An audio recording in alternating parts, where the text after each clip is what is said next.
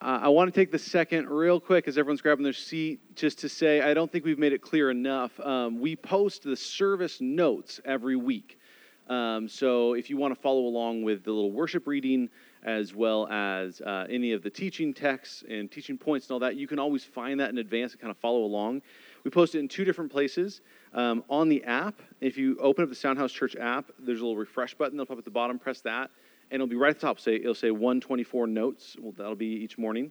And then also, if you are on the Soundhouse newsletter, you get it? Taylor says yes. You can find a link through the newsletter that gets emailed out on Sunday mornings as well. So if you do open that, you'll see that we're going to be reading a passage today for our worship. But real quick, just some quick announcements. If you missed it last week, we talked about that DIRT, the men's riding trip, has been canceled by Hume. And so we're just kind of doing our own smaller thing. We're just going to be going to Johnson Valley. It's just a 2.5-hour drive. Just our church. Bring your own lodging, your own tent, your own toys, and your own food. But we'll all just kind of head out there. You can sign up for that on the church website or app. It's free. You're bringing all your own stuff. But just that way we know who to be looking for. We can send out directions for where we're going to be, all that. But it's a good time, and we'll be having fun out there. And then second of all is we've talked about establishing kind of what we're calling our compassion ministries. And we've got 3. We have Food Finders, which is a food bank and food distribution organization in LaSalle. And that is going to be looking for 4 volunteers every Thursday, 9 to noon. It's a great thing to do as a household or as a group of friends. But yeah, it's Thursdays, 9 to noon, starting on the first Thursday in February. And the next one is going to be New Life Beginnings. We're going to have scattered projects there just with small groups. I'm looking to see if maybe we can do some landscaping because that'll be a bigger group since we'll be able to be outside. But if not that, there'll be small jobs. And then the last one is Rancho La Hermosa, which is an orphanage in Mexico. We actually, just 4 of us went down this past Wednesday and finished up the playhouse we were building for the girls there. And it looks great. We painted and put shingles on. And I've never put shingles on with 50-mile-an-hour gusts. But that was something else, being on a roof with that. Anytime Jarrett took his hand off a shingle, it would just come up and smack us. So it's not the best. But it looks great now, and the kids are so excited about it. We were trying to keep them out as we were finishing working. But a really great thing to be a part of. And if you want to be a part of any of those teams going forward, the best way to do it, and the way we're doing it during COVID, because we can't have big groups, is we're just taking signups to be on the team. Once you're a part of that team, you'll get access to a Google Doc in which you'll see upcoming trips and upcoming projects, and you can choose to sign up for whichever one of those you want. So if you just sign up for Food Finders team, you'll see all the available Thursday mornings, and you can go put your name on one of the 4 slots for one of those Thursday mornings. So consider that. Just sign up for the teams through our website or app, and then I'll get in touch with you that week. Let's jump into worship for today and then into the message. So the reading is in the New Living Translation, and it's Psalms 107, 1 through 9. It reads, "Give thanks to the Lord, for he is good. His faithful love endures forever. Has the Lord redeemed you? Then speak out. Tell others he has redeemed you from your enemies. For he has gathered the exiles from many lands, from east and west and north and south. Some wandered into the wilderness, lost and homeless, hungry and thirsty. They nearly died. Lord, help, they cried in their trouble. And he rescued them from their distress. He led them straight to safety, to a city where they could live. Let them praise the Lord for his great love and for the wonderful things he has done for them. He satisfies the thirsty and fills the hungry with good things." Here's why I love this passage as an expression of worship for us today, is I love the fact that it says, praise the Lord from your testimony, from your experience of his goodness, your experience of his love. And I think that's what's so interesting about worship is all of our songs would be so different, right? All of our reasons for coming to faith, all of our reasons for knowing God's goodness and his love personally would be so different than the person sitting next to you. So I love what that says there. Tell others that he has redeemed you. Has the Lord redeemed you? Then speak out. So today, just as our act of worship, I'm going to pray, and I just want us to reflect on what is your personal song? What is your personal song of God's goodness in your life? Dear Heavenly Father, Lord, you are great and you are big. You are everywhere, but you're also personal. You're also small and you're in our lives. So, Lord, today I pray that we just reflect as an act of worship in what our song would be. Lord, let us sing in ourselves a song of how you have redeemed us. Lord, we thank you for this opportunity to gather together as the church. In Jesus' name, amen.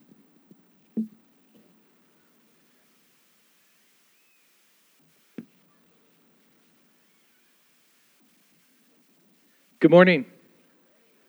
How are you? I feel like the neighborhood hears me. I do talk loud, so. Hey, I want to welcome you to Soundhouse Church. Some of you, maybe your first time here.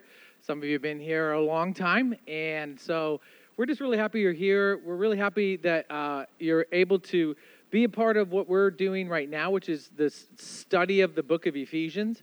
And if just a reminder, if you have not jumped into a community group, you can still do that. You can jump in, and they're right now online or virtual. A few have met in person, but they're very easy to sign up for. Go to our website, go to our app, and you can sign up and jump in just to kind of continue the study. And if you want to kind of just be a part of church community in just connecting, I just know that from our group. Like a few of my group members are here, and we just forget how important it is and how much we love doing that, right? I mean, I felt that way after our first group of, man, I really missed this. Like, why aren't we doing this all the time? And so, but yeah, I mean, just the part of community it's such a big part of our faith. And so I'm going to pray, and then we'll get started. I want to pray with a very specific direction.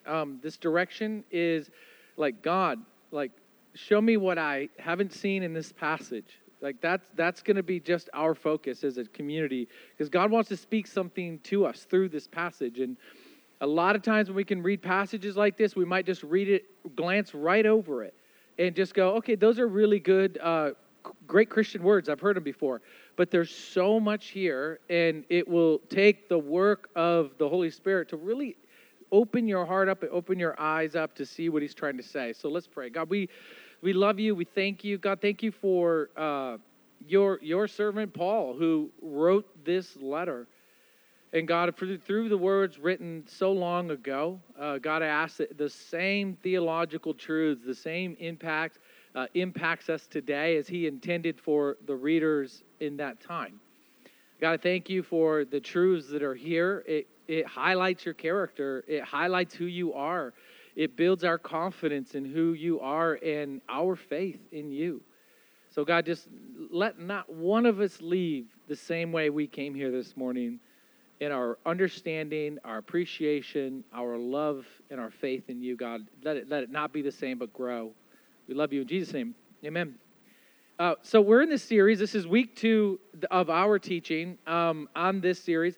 This is an 11-week study.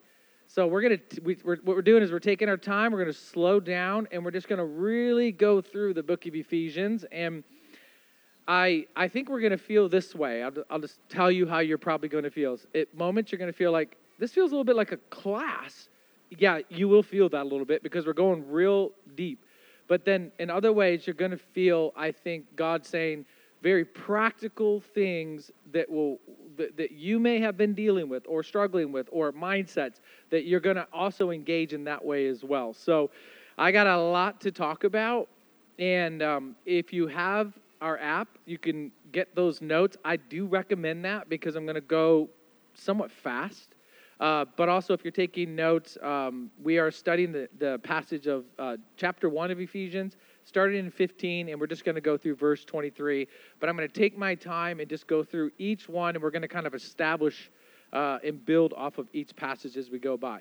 If you want to think of this sermon in any way, you're going to just think of this as like a pre-game talk for the rest of the book. The book of Ephesians, most people believe, and most scholars believe, that the book of Ephesians was in a way written by Paul, or maybe in a way through Paul, but written as almost you could take it as an introductory to all of the writings of the apostles.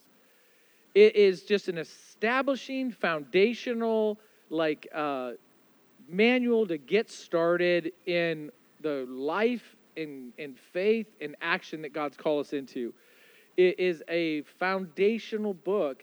And this passage that we're going to teach today and talk about today is foundational in a way for the rest of the book of Ephesians. So this is kind of what Paul, you're going to get this feeling of what he's communicating here.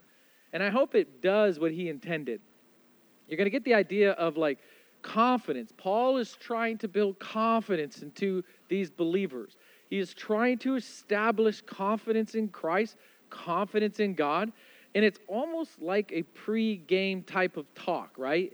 It's the coach telling you to put your trust and faith in something bigger than what you might be seeing with your eyes. I've been watching this series. I absolutely love it. It's on Amazon. It's called All or Nothing.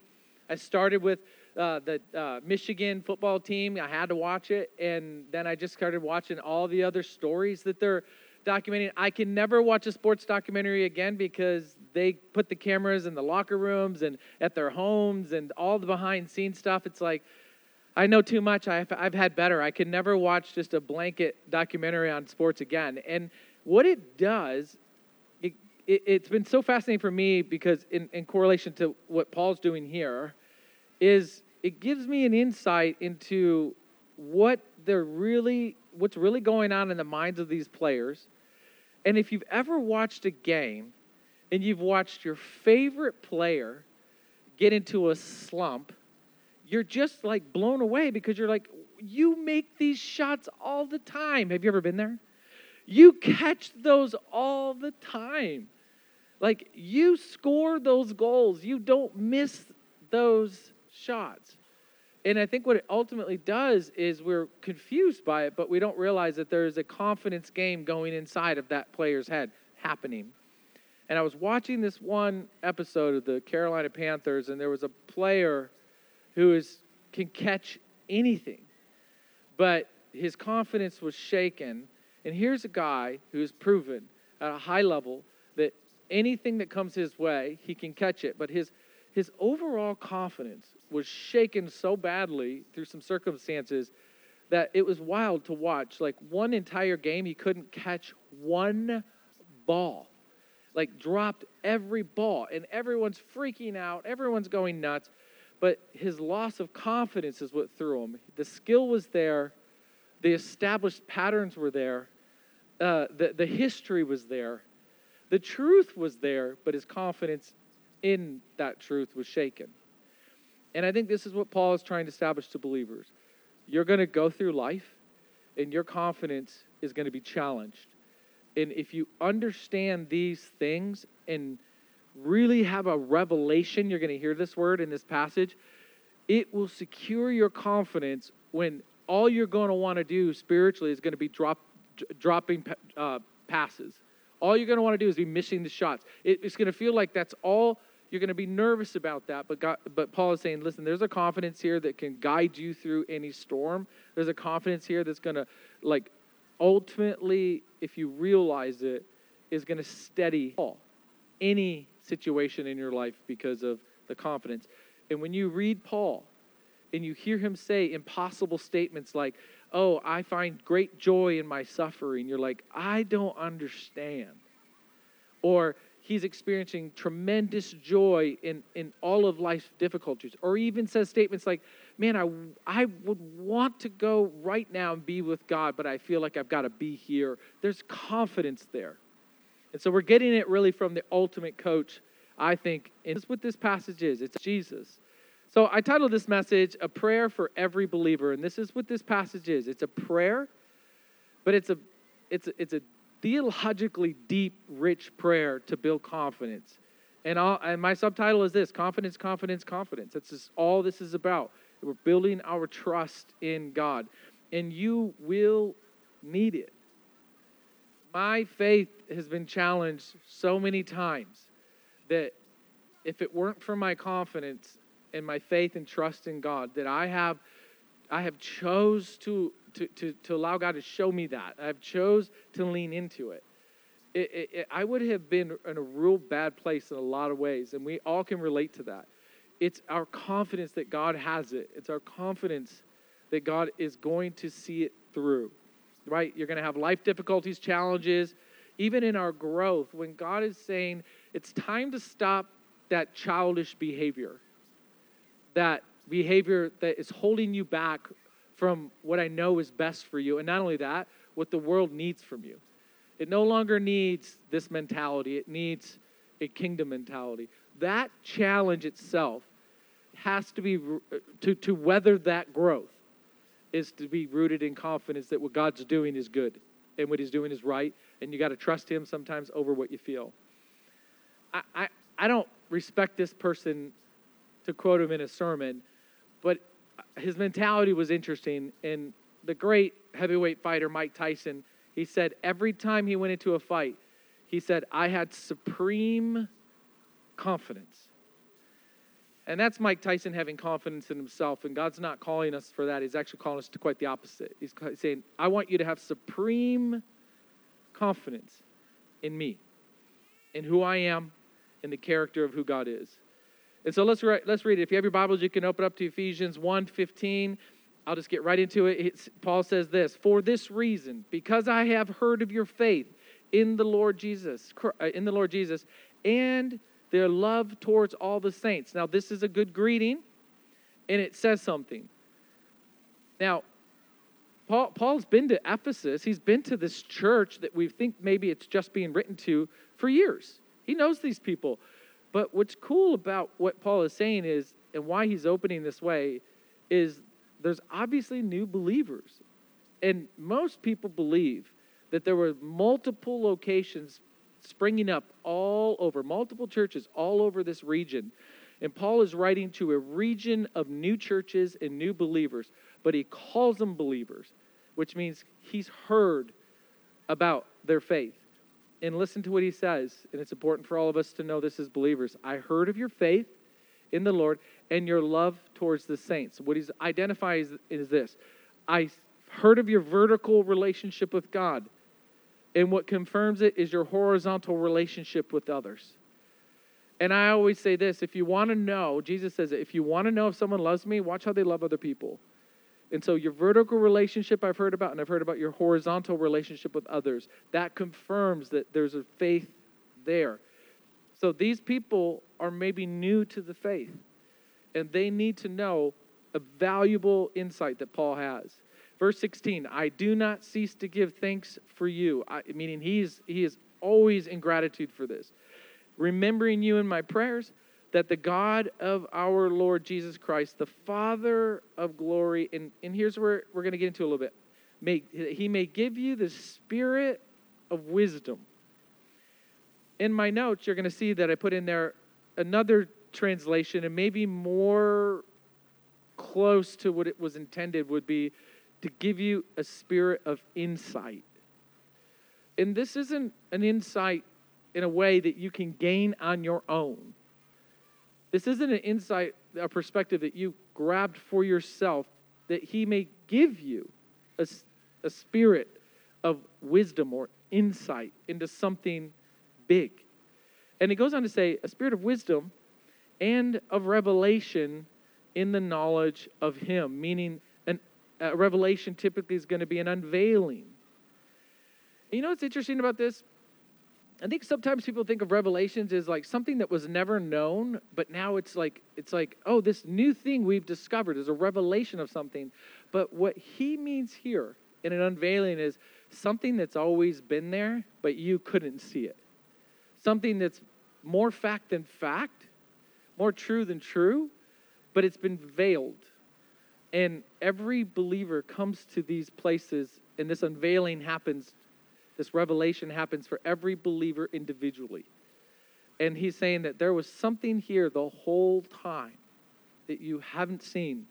But I pray that God unveils it to you.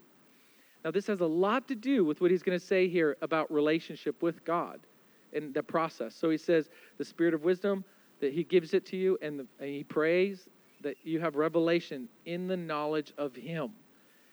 And there's a relationship process that is happening that Paul's talking about. That these truths, these unveilings come through knowing him more, and God unveils these things that we need for our confidence in him. Verse 18, having the eyes of your heart enlightened. And this basically is a common phrase in the Bible, but having the eyes of your heart is basically this. The very sight and perspective of your heart, your moral, ultimately emotional, your rational seat of your heart, the center of who you are, that be open, so that He wants God to give you a spirit of wisdom, of insight, a revelation of things that you have not seen but have been there the whole time, and ultimately that the very core of you, it sees it and experiences it, and it directs your life. Now, I know that was a lot, but ultimately you have to realize this is something you can't strive for, you can't do, you can't do it in your own power. All of that, what I just mentioned, is something that only God can do. But what we can do is continually seek out God relationally and in our heart. What we can do is, yes, continually read the Word, continually do and follow His actions and the leading of the Holy Spirit, but these things come through an intimacy of knowing God more closely in Him and understanding who He is. But we can't do it. It's a veil drop that has to happen on God's own hand. He has to do that for us. I don't know when that happens for every believer, but it's for every believer. And it's been there the entire time. This is God's doing. We cannot achieve this. And I think, in a way, to these people, very much like I think when some people hear, like, salvation through Christ for the first time, I never get weirded out that someone's like, you're weird, what you believe is weird, and it's just all strange to me. I'm just like, yeah, I can see why it's strange. I'm talking about having a relationship with a God that I physically, in His body, His entity, I cannot see Him, but I feel like I know Him. And I'm following this Jesus that I haven't seen physically, but I'm following my faith in this Jesus. So I get it. It's very strange. And so this relationship dynamic, this trust-faith relationship dynamic for these people might be odd because they had a one-way relationship with their pagan gods. It was, we know all about how to please these gods, and we do those things, and we're just good stewards of that, and we don't have an interaction with this God in a way. There's not a relationship. And so this is new. But the way to where Paul is leading them is an invitation to knowing God more, knowing Him more. And if you feel like, man, I haven't prayed in a while, I haven't really sought to be in an intimate connection with God, meaning if it's just a stillness and meditation with God, if it's just meditating on Scripture, if it's seeking out and speaking to God to know Him more, I encourage you to do that. I mean, the very best thing that you know this relationally. And so for anybody who's single, I'll just give you my pre-marriage advice, right? It is to talk to each other, to hear and to speak and to understand and acknowledge. Like, we would never encourage anyone to enter a relationship without that base piece of communication and connection, because it builds intimacy in a greater level. I'm imploring all of us to pursue God in that same mentality of, like, I need to know you more, God, and I want to know you more. I am fully known by you, God, but I want to know you more. We would do that, right? So they only know one way of connecting, but this two-way communication, this two-way intimacy, this connection of how we know God more, which begins to lift these veils that build our confidence, it becomes a two-way connection. And if you maybe have felt like I have a one-way connection with God, I talk to Him and I don't hear anything back, you're just not right about that. You may not feel it in the way that you are hoping to feel it, but God fully knows you and is fully aware of you and is very connected with you. And if you ever feel far from God, the fact is that he has gone nowhere, and we maybe have. And it's about reconnecting and connecting with God in an intimate relationship, right? I think this is true. Like, it's the movement I want to encourage every Christian, and I will always try to do it in a one-on-one conversation. I'll do it here. That we want to shift our mindset, because typically how we'll see God is like a fan to a celebrity or an athlete.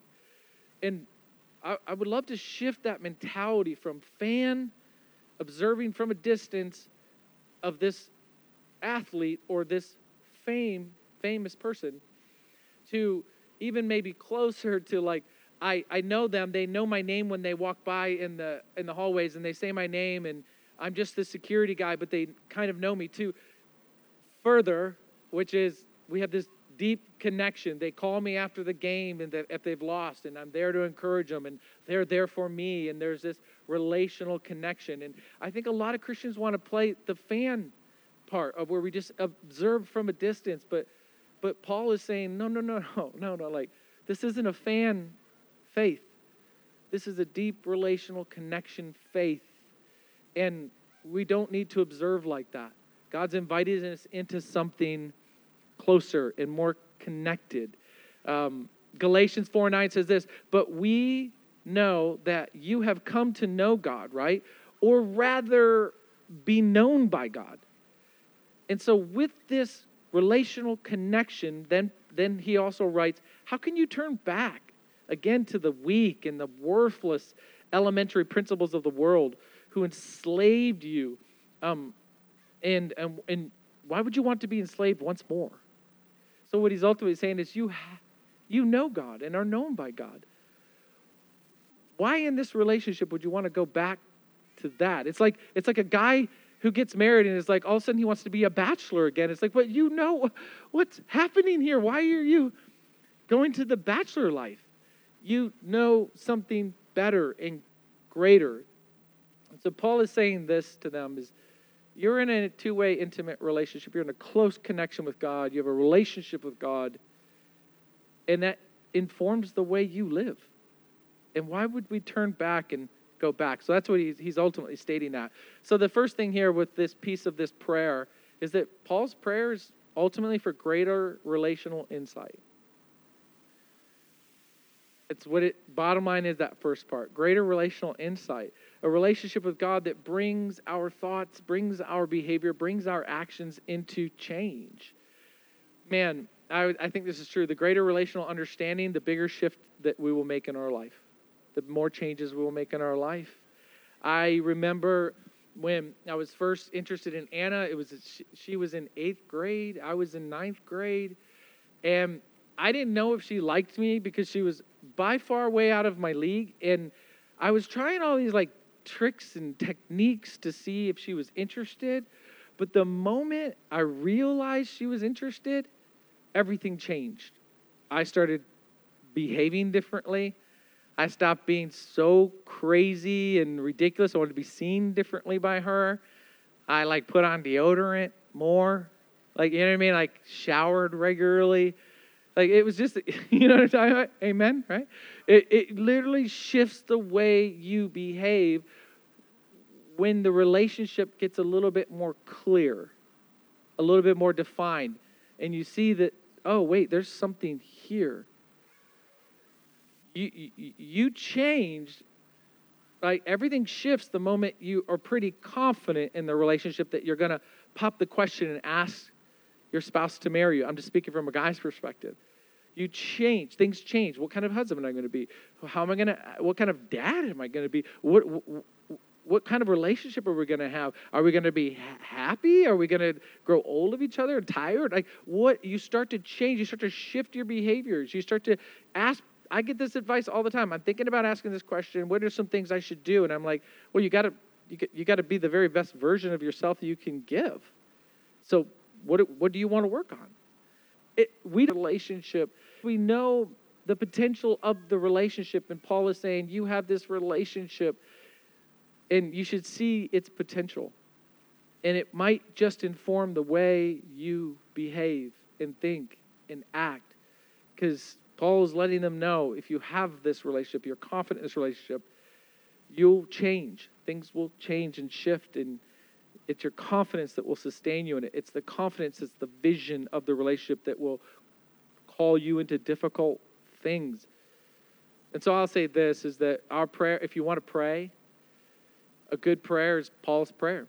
God, I pray for insight, and I pray for an unveiling of spiritual truths that will build my confidence. And only you can do it, God, so I'm counting on you.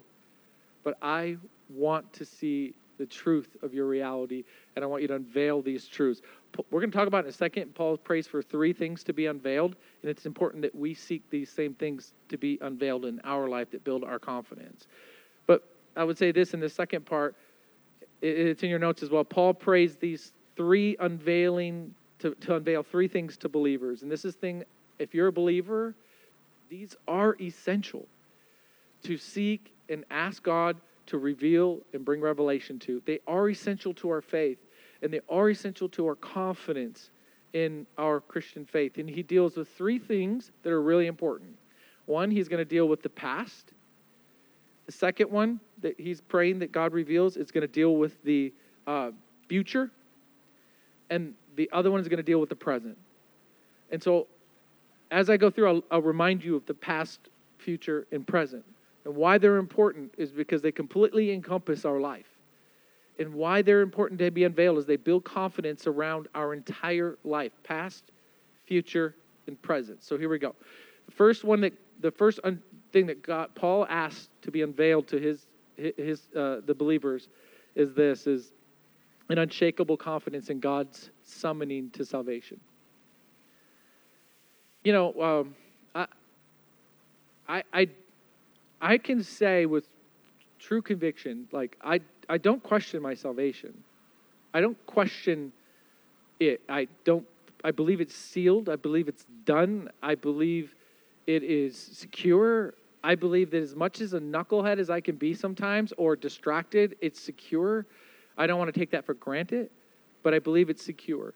I believe that God's power to hold it is greater than my ability to hold it. I would say that it's taken me a while to really fully believe that because of how I feel. And my feelings would jump out ahead, and then my faith would take a back seat, or my trust and security would take a back seat. My feelings would rule. But God is saying we're going to have to have confidence beyond whatever you may feel, whatever you may be experiencing, however you feel about yourself. This has ultimately nothing to do with your power. It has to do with His. And this is why you can be confident in it. And so he says this in verse 18, middle of the way through 18. He says this is one of his prayers that he's praying for unveiling, that you may know what is the hope which he has called you. The hope, meaning this, the certainty of which he's called you, or he's invited and summoned you to. This salvation he's brought you into. There's hope and certainty in that. So he prays that this veil that might sometimes be hard to see through, of this reality, this truth, that it drop. And you actually see the reality of your salvation. So many times I've had people say, I'm not sure I'm a Christian anymore. And I ask why, and it would be because, well, I made this mistake. And I'm just like, God, show them the reality of salvation. It's way beyond their power, but hopefully there's a confidence in that salvation which calls them to a different action. But ultimately, Paul is saying this, like, he's praying for an unveiling of the unshakable confidence that God summoned to us in salvation, meaning the past. He's done it. Its work on the cross is finished. Your salvation is secure. Like, his purchase for you is done through the cross, finished. Almost like a non-starter for God. Like we don't even need to talk about it, but we do need to see it. I love this. Titus 1:2 says this: This is how it describes eternal salvation. In hope of eternal salvation, which God, who never lies, promised before the ages began, that we have this hope in eternal salvation of God, who never lies, of what you promised. And so there's a confidence and a security that we have to root into. Who God is what he says about himself is true, and what he's done for you is true. It's secure, and there is no power that can break that. You cannot undo the work of the cross. God's done it. It's secure. The second veil that I think Paul is really praying that drops for new believers or believers is to see the inheritances. Our wealth in heaven, and ultimately his inheritance in the saints. And this is our future promise, future confidence that we can have. So we've seen the past, we've seen the future in security and confidence, and it's ultimately about inheritance. I think inheritance is really interesting because when I think about inheritance, I'm like, what am I inheriting? We always make a joke when somebody does something nice. I'm like, okay, great. You've got another ruby in heaven. I don't know what to say. I mean, I don't know. I don't know exactly what it looks like. It's not exactly clear about what that means. But what Paul does define here a little bit is there is a inheritance. And that inheritance, no matter what, is heaven. It's eternal life. It's salvation. And it is ultimately in eternal presence with God, which is greater than any ruby in heaven. I don't know. But I'll say this, is that when he speaks of inheritance, it is a gift that should not be just cast aside as something little. It is a huge gift. I don't know if you've ever gotten a surprise inheritance, but it is shocking when it happens. And what you feel from it is interesting, because you think, well, how did they even think of me? Why did we getting that? We did nothing for this. It's a gift, and it should be cherished and treasured. But in this passage, we're also going to see that God has an inheritance too, that Christ took care of on the cross. God has an inheritance. And so here we go. Let's read it. Verse 18.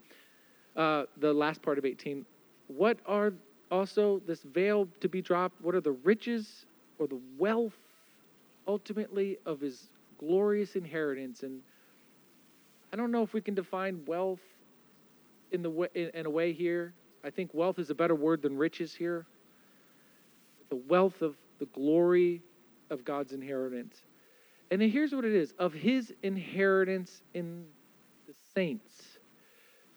I always thought that was weird, because I thought, okay, how does God have an inheritance? But it's very clear. God's inheritance, if you will, is the saints, his family, his children coming to know him.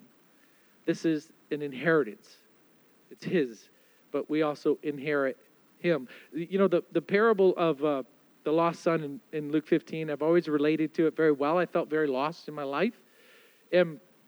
But it really speaks the story well of this inheritance and God's desire for his and his family. And it's this beautiful story. It's worth reading. It's Luke 15, and it's about this father's heart towards a lost son. And what happens when the son rejoins the home, and how the son sees himself in the household is very low and shameful and undeserving, and how the father elevates him is very high as a son, not as a stranger. And so when we look at God's inheritance, it's his saints, his children, and he elevates them to his child status, the inheritance we receive, like that prodigal son coming home. And so we have to see it as big as God means to say it.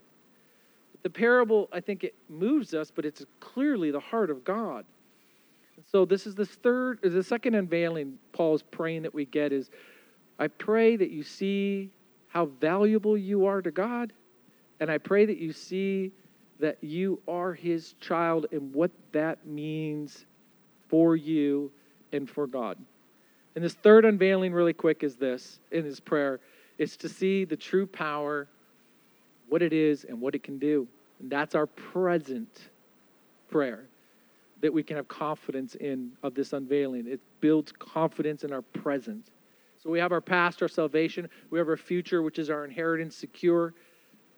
And then we have our present, which is the working power of God right now with us now. Verse 19, it says this, and what is the immeasurable greatness of his power toward us who believe, according to the working of his great might. Okay, so the immeasurable greatness of his power, you could look at it a lot of different ways, but you can see it as it's surpassing, it's well beyond what we would think. So it's almost not an over-exaggeration how we would do it, but it's bigger than what we would think, is what Paul is stating here, of his power, his strength, or you could say the energy is greater than what we would imagine towards us who believe, according to the working of his great might. Now, all of this, what I just read, has everything to do with God and nothing to do with our power. So as a believer, you're possessing, in a way, in you, the very power of God, but not in your ability at all. And maybe not even for what you think power is or how you perceive power. This is literally God's unbelievable, immeasurable power of who he is and what he can do. And we're going to see it in a second, what the manifestation of that is. But the opposite of power, the negative, if you will, in Scripture, where we see where there's human power that can't quite meet what God's immeasurable power does in our lives spiritually and what has done. And this is what Paul is saying, man, I want God to unveil this understanding of his unbelievable power that surpasses all things, because it will build confidence in your present. The opposite of this would be Romans 18. And this is what it says. That's why those who are still under the control or power of their sinful nature can never please God. Under your own power, you can never please God. You will never have the ability to do it. It's only through what God does in you is what pleases God. And following what he is calling you through. But under your own nature, you don't have this immeasurable power to do what God did to save yourself, to do the work he's doing in you and going to do. And it goes on to say about our sinful nature. He says, you are controlled by this. You're not controlled. You're controlled by your. You are not controlled by your sinful nature. You are controlled by the Spirit. And if you have the Spirit of God living in you, right? There's something different here. Your nature cannot do it alone. Your ability cannot do it alone. Your strength cannot do it. You can't white knuckle it enough or be religious enough. You're controlled by the Spirit, and that's this power that's inside of you. So we've got to look at maybe in a second here what Paul says, how it manifests. But it's only through him, and you have to just accept it. And so that builds confidence in the fact that it's outside of your ability, and you have to trust that it's in God's abilities. Okay, so Paul speaks of power and communicates it in 4 different ways in Scripture. There are 4 different ways that you'll see power communicated throughout Scripture.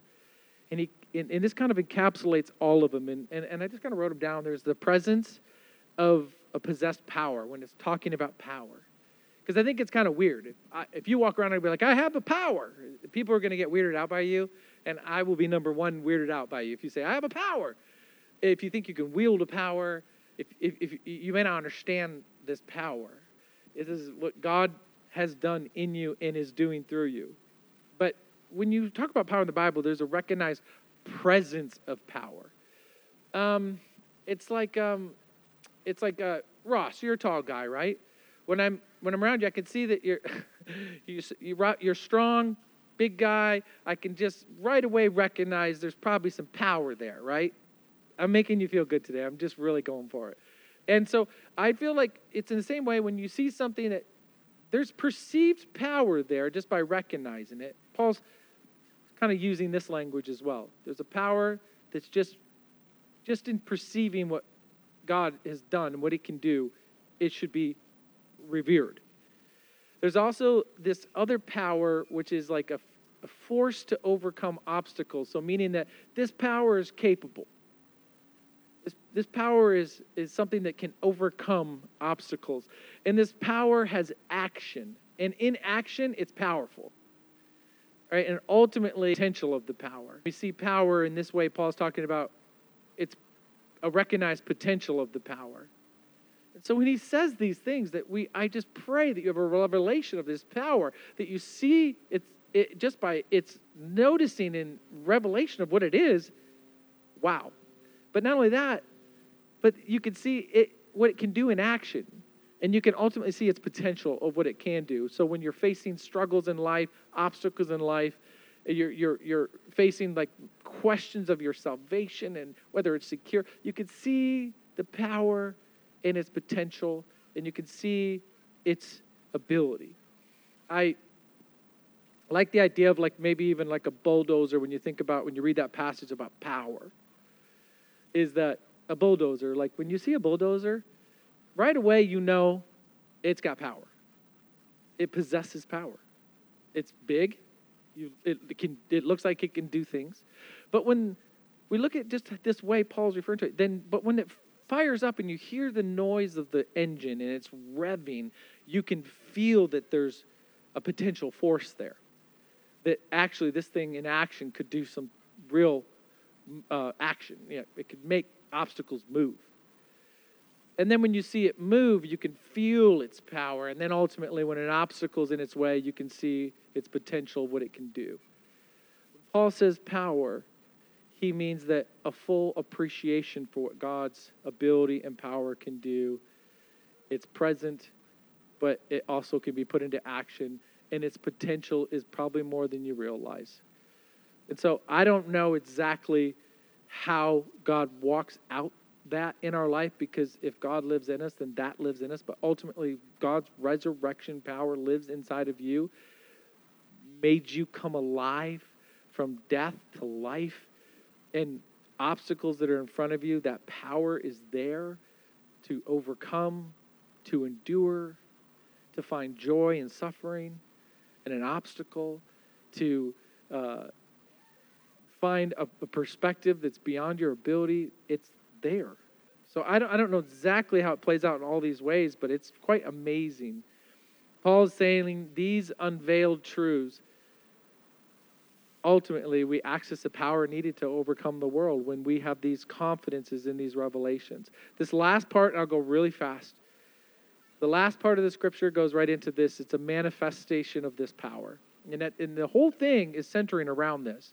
And there's 5 of them, but don't worry, they're going to go really quick. Verse 20, these are the manifestations of this power at work.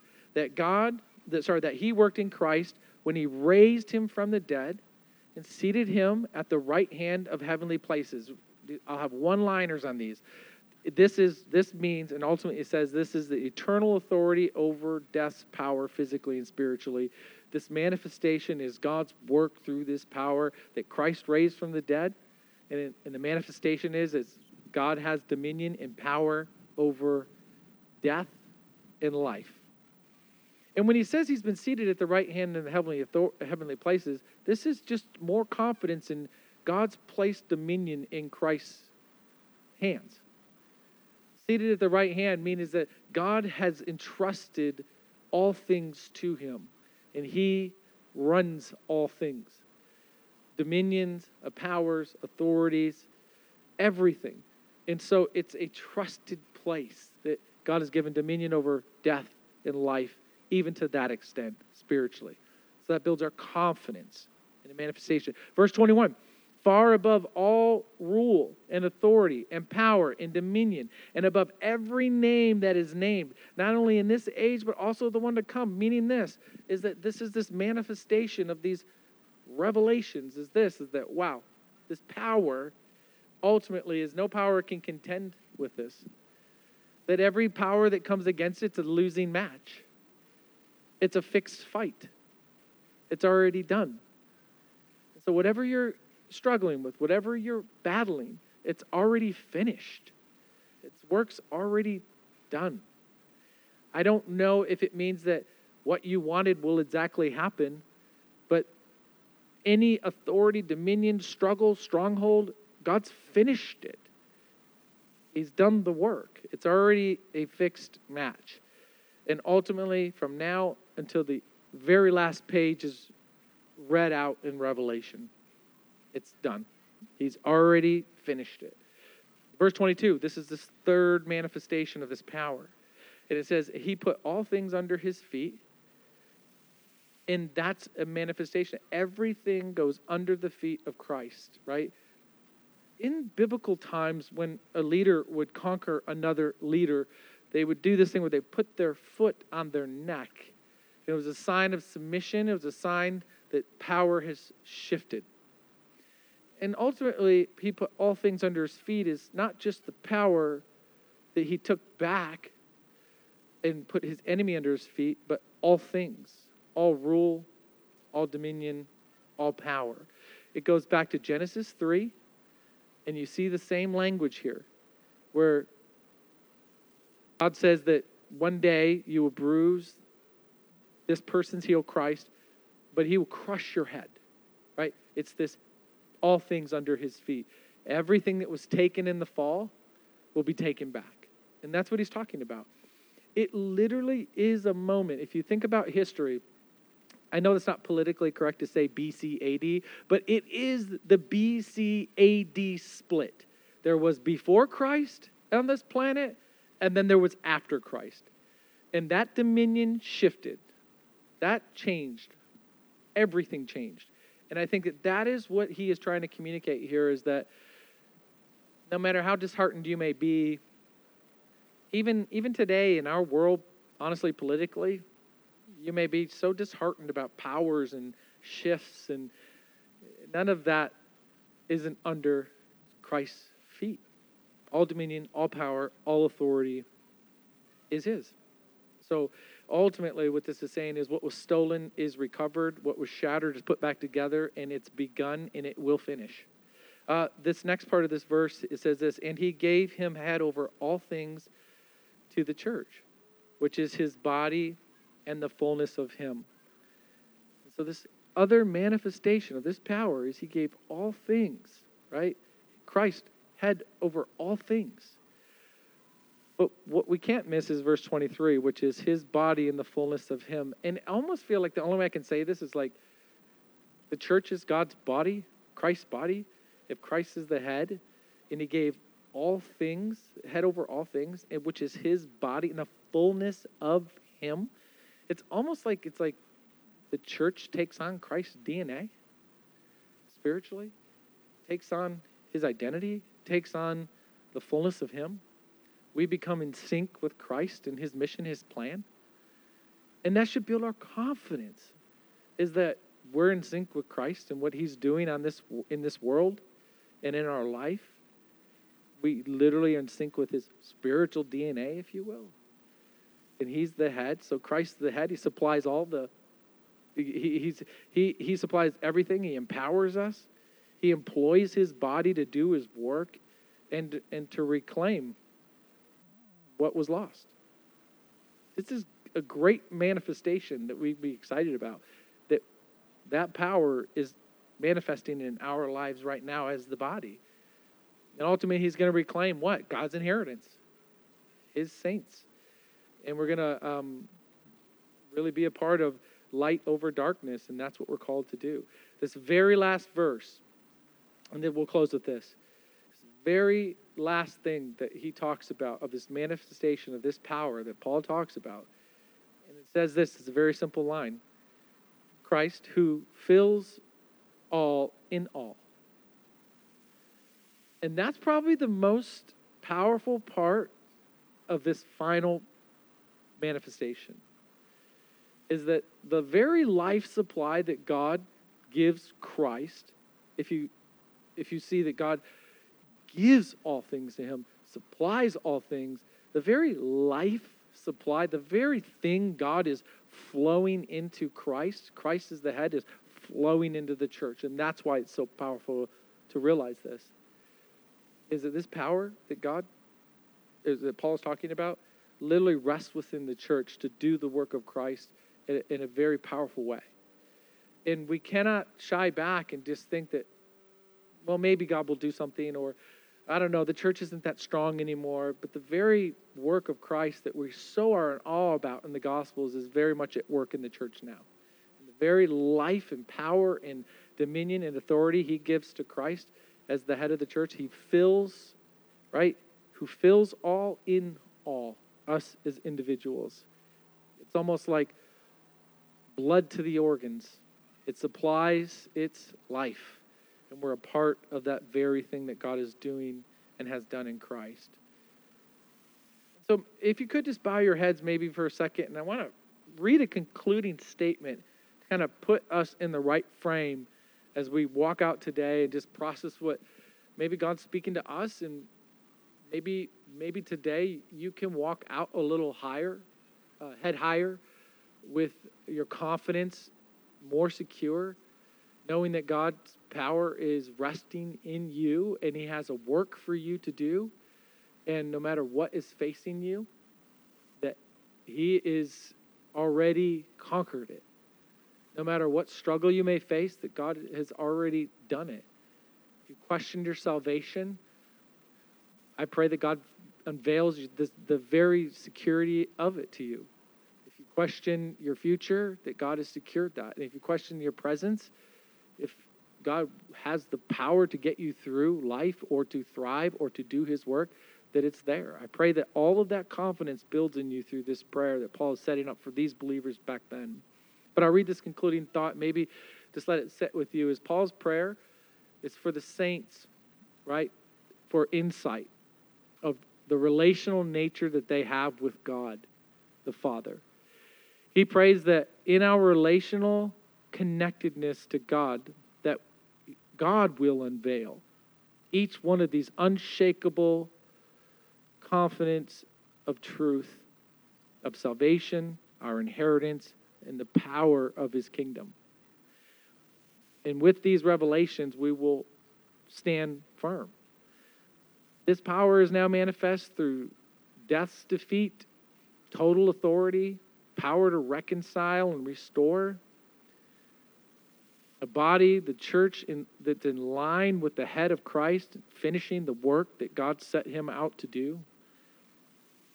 And ultimately, what God supplies to Christ, Christ supplies to the body. We are the extension of Christ. We're a parable of God's glory and claiming his inheritance, his family, and the work that he's doing to restore this world. And I ultimately pray what Paul prays is that may Paul's prayer be a reality to you and be a greater reality to me as well. And as we go into the book of Ephesians, I would love to encourage you to just spend some time in reading through, because this intro is the confidence I think we really want to seek out as we go into what Paul is calling the believers to be as God's people. And we'll need that confidence. We will, as we encounter things and as we encounter change. So let's pray. God, we love you. We thank you for your word, God. We thank you for just as we drill down deep into your scripture, God, that we see more and more and more. And God, I ask that there was a lot of information here, God, but God, I ask that parts, pieces, or even whole not be lost, God, that they are embedded in our heart, that we see with spiritual eyes what you're saying to each one of us individually. And you open our ears to hear what you're communicating. But God, that not one of us leave not more secure, that